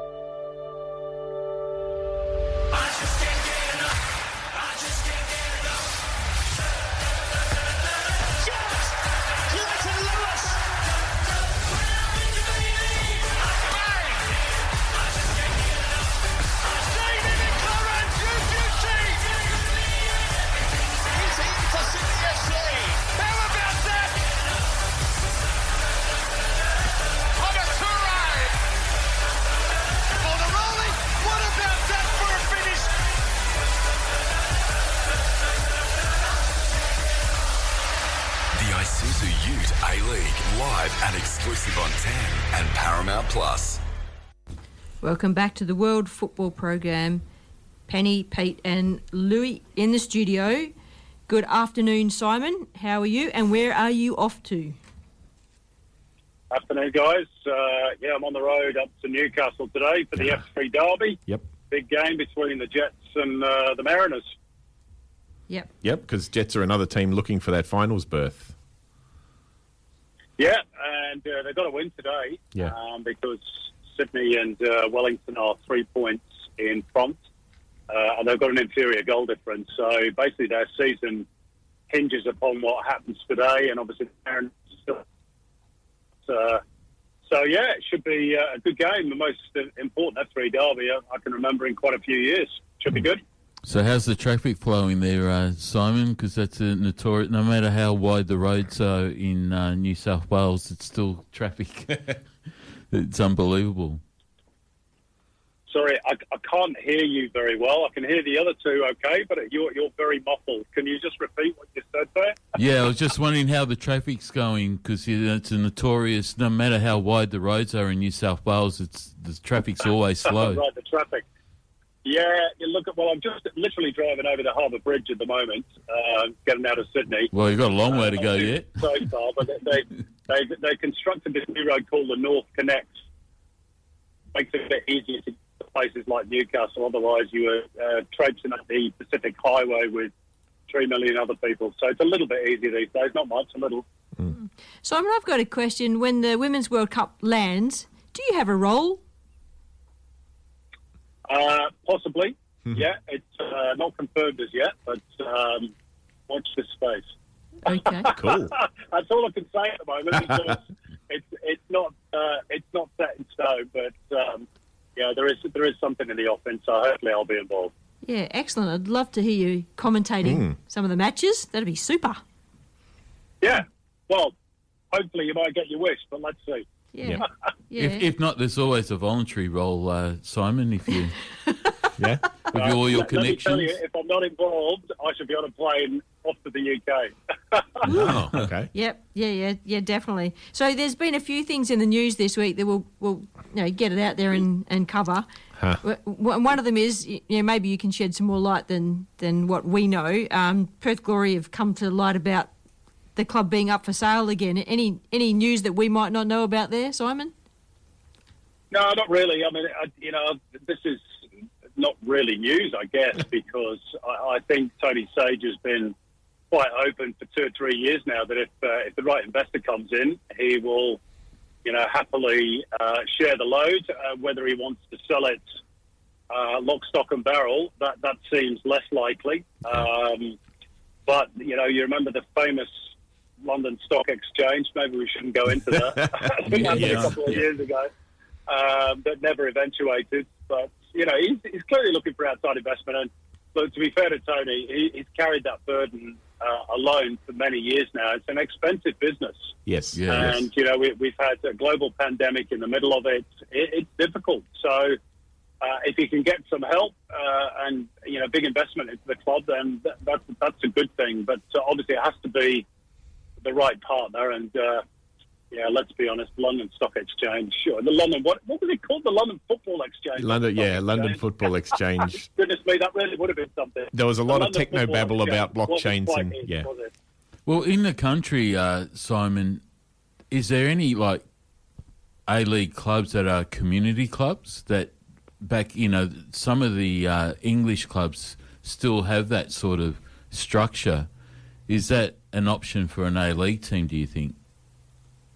Well, I mean, that does happen in England, but it's at the lower levels. I don't think there are any Premier League clubs these days, excuse me, who have that community model. In theory, it's a lovely idea.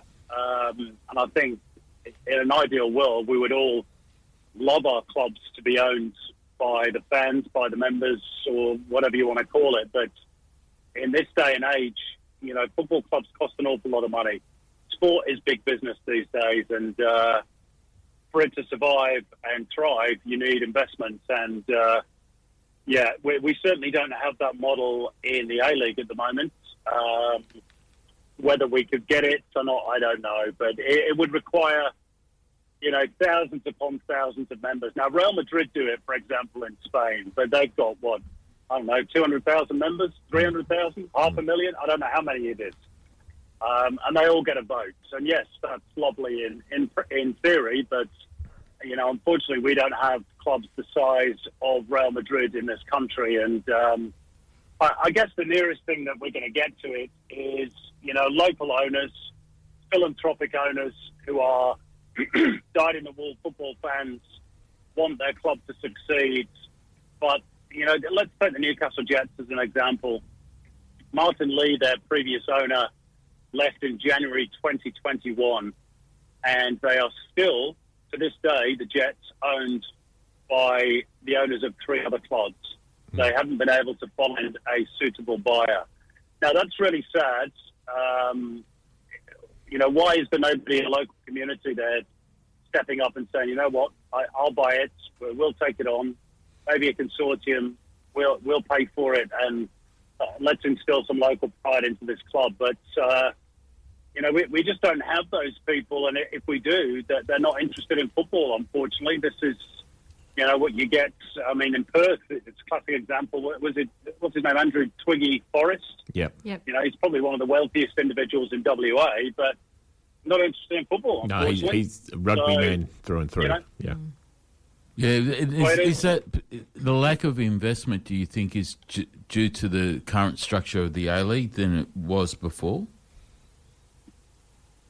Was before? Do you mean in the NSL days? Or? Yeah, in the NSL days. I mean, that's what picked up, and then, it was the FA that was running it, and now the clubs are running the league themselves, and the whole structure's changed.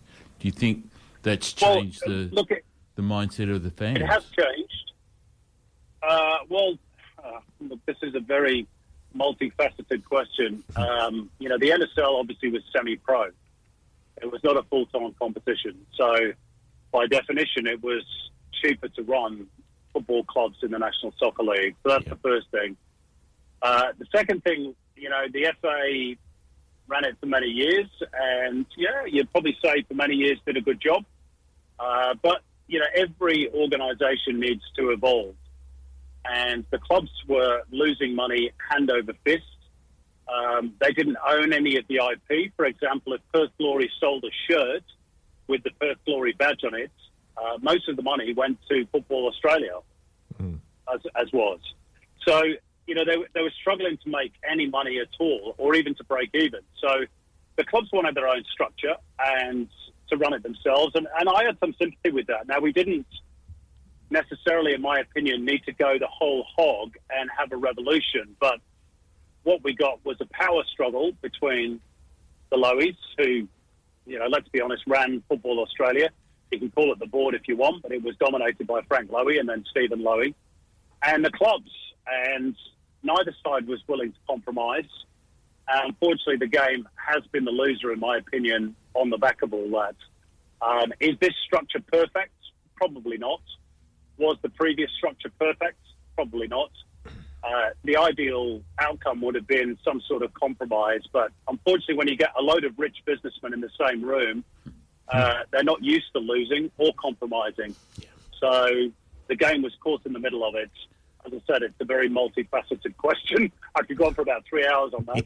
Well, then maybe, like you were saying, the current structure was maybe not the best and the previous. Then is it time to revisit the structure and say, okay, this was the best part of the FA model, this is the best part of the current model, and, you know, bringing those two bits together and saying, okay, this is how we should be moving forward? Well, of course. But you're assuming that the rich businessmen that I just talked about are prepared to listen, and they're not. Well, yeah, we don't know everything, do we, Simon? Governance war to gain control of this league, and they're not about to give that up because, you know, people complain about it. Now, to be fair, we are only, 18 months, 2 years into their leadership. We've had a pandemic in the middle of it. So it is, you know, a struggle, and you've got to give them a little bit of leeway. But you're right. You know, I'd like to see a little bit better progress than we've got in terms of bums on seats, TV ratings, the financial situation of many, if not most, of the clubs, and they will be judged upon that. Make no mistake. And we're probably, you know, fast approaching that part of their era of running the league. Now, financially, you could argue that they've done a decent job because you look at the TV deal, for example, 40-50 million. You look at the Silver Lake investment, 120 million.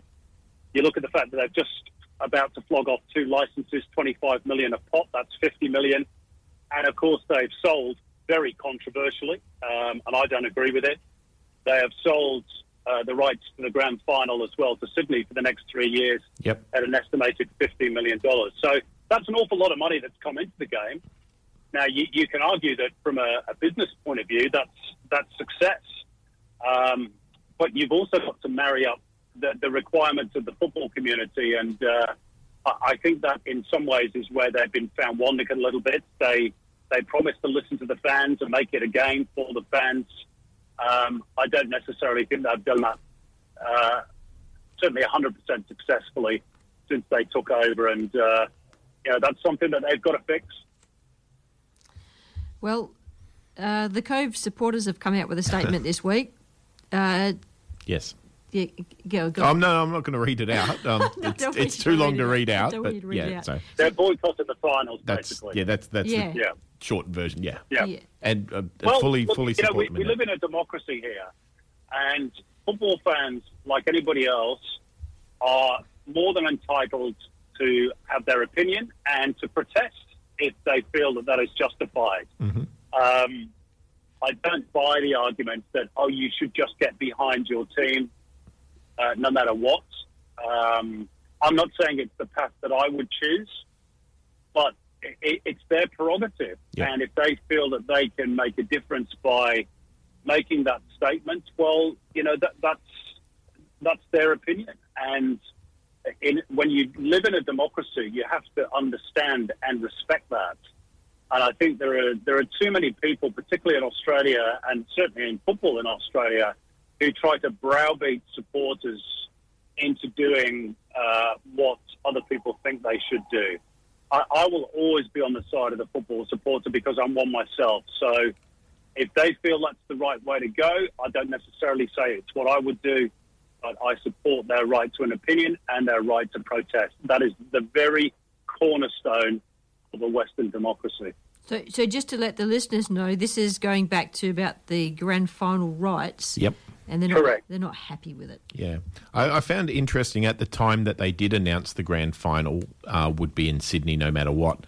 They sort of talked it up as there was going to be a big festival of football, yada, yada, yada, week-long event, travel packages, the likes.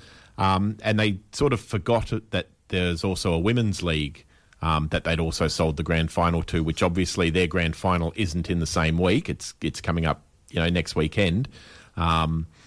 And, yeah, that's sort of been completely overlooked with the whole thing with regards to, it's all well and good to say we're going to have this big finals festival and, the grand final will be in Sydney. It'll be a massive event and all that. But they've also sold the women's rights. I think I said at the time, if they had have done it not for the A-League grand final but for the FFA Cup grand final and said, right, this is going to be held in Sydney, like in England with the FA Cup final being held in Wembley, I don't think anyone would have had a problem with it. Yeah, well, look, a couple of things on that. First of all, obviously, the APL don't run the Australia Cup. That's run by Football Australia, yep. So they couldn't make that decision.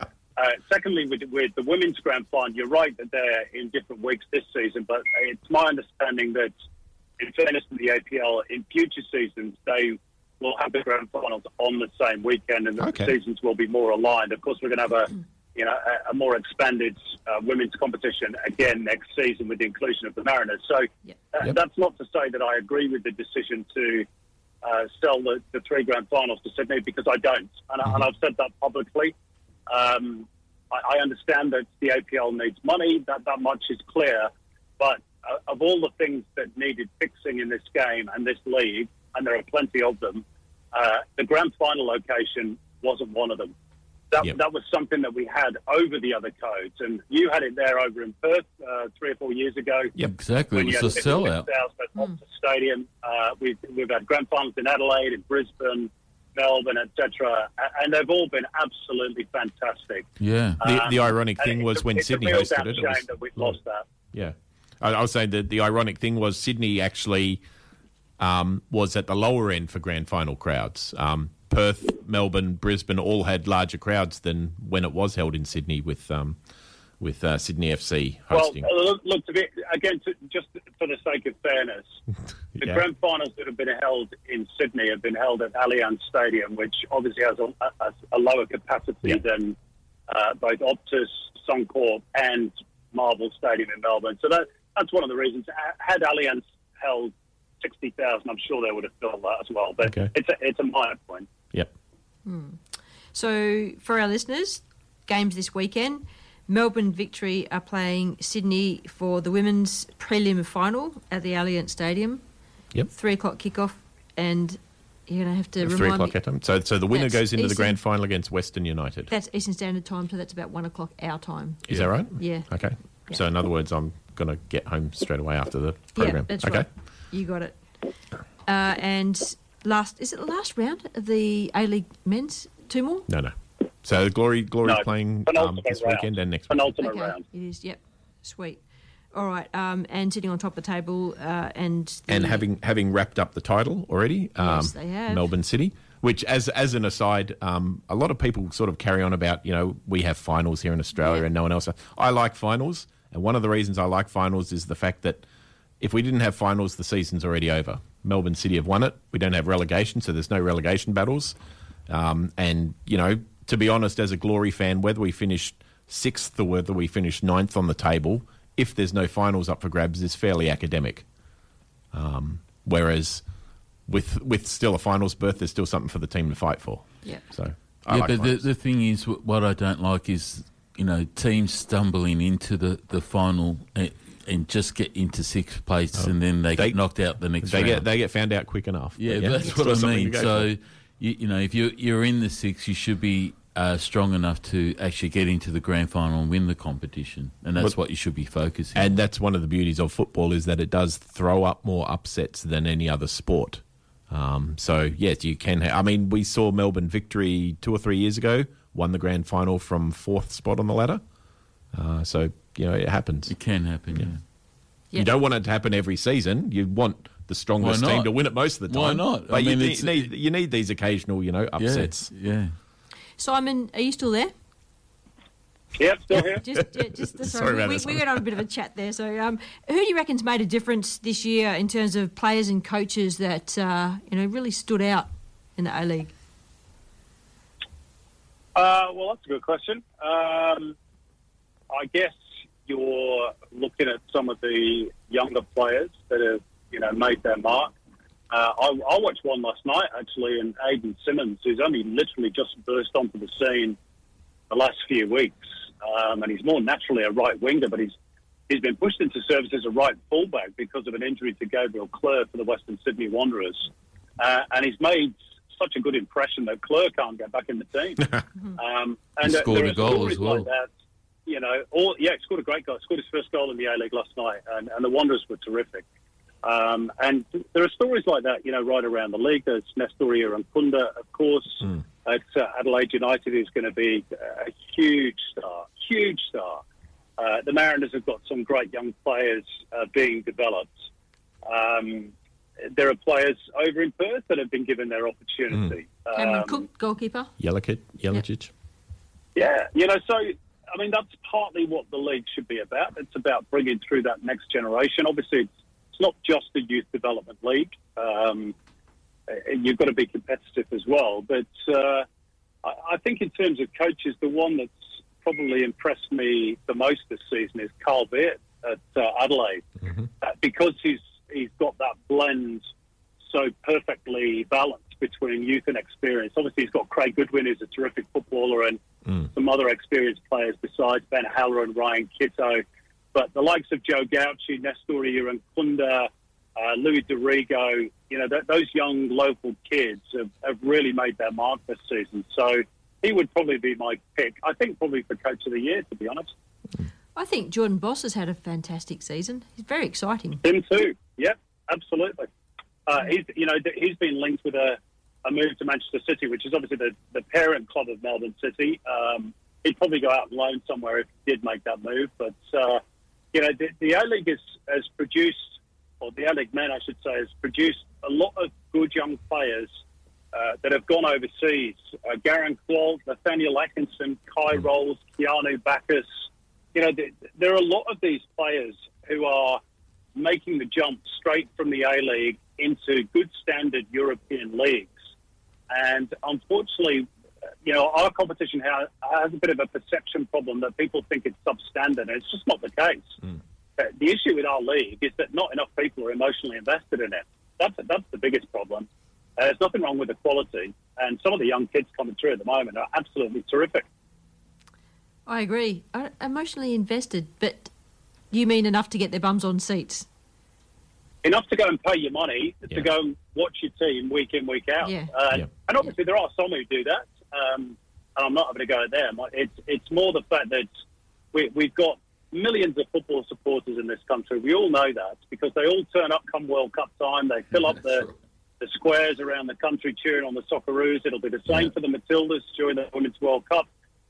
They pack out stadiums whenever Liverpool or Real Madrid or Juventus come and play, these exhibition matches over here, and yet they will not make the 5 minutes trek down the road to go and watch their local team.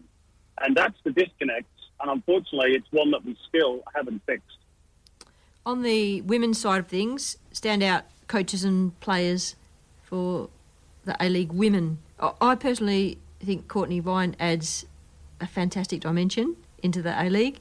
Yep. And Casey Dumont has been outstanding in goals this season. Sorry to fluff it. I know, but I've just put put a pin into Pete's cushion there because Miranda Templeman, who has done a little bit of a traineeship through this program here and has a connect with WA, she's sitting waiting for that opportunity at Melbourne Victory, and Casey Dumont's keeping her out of it, playing really well. Yeah.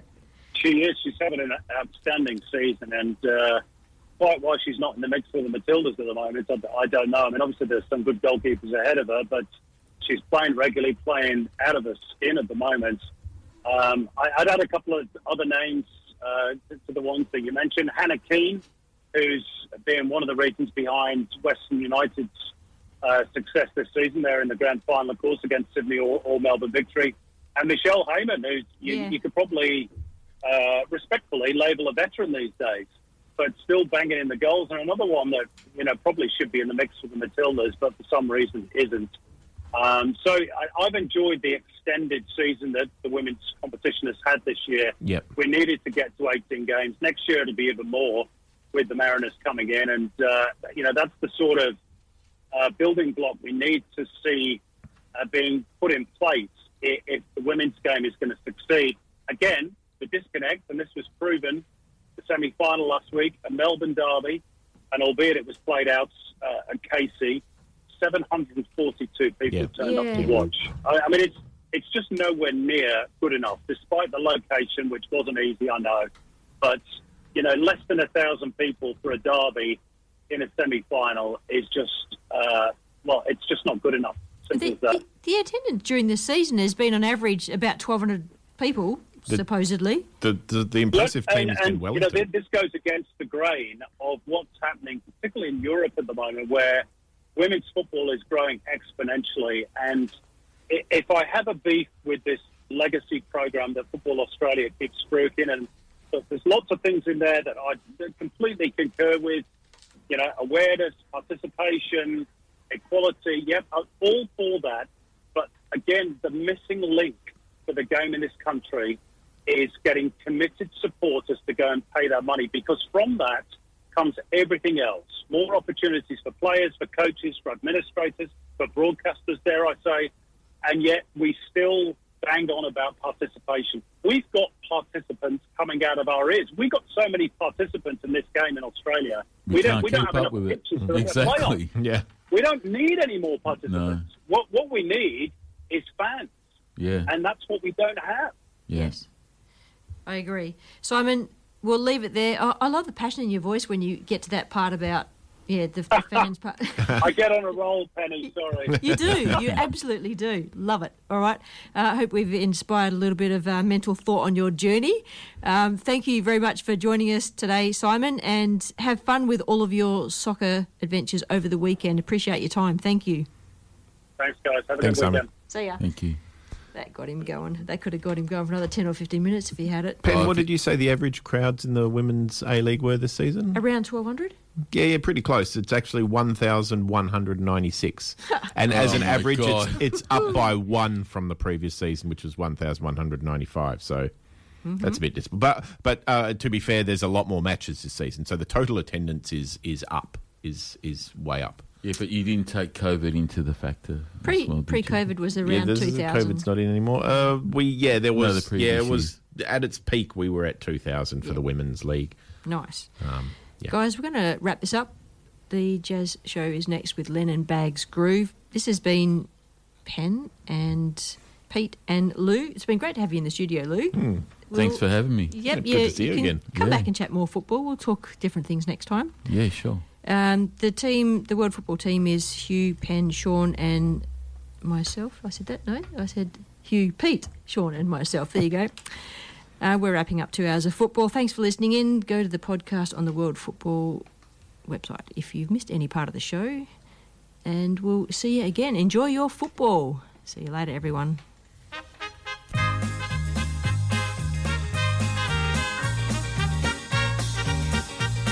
Join us again next week at the same time for the World Football Program on Radio Fremantle 107.9 FM.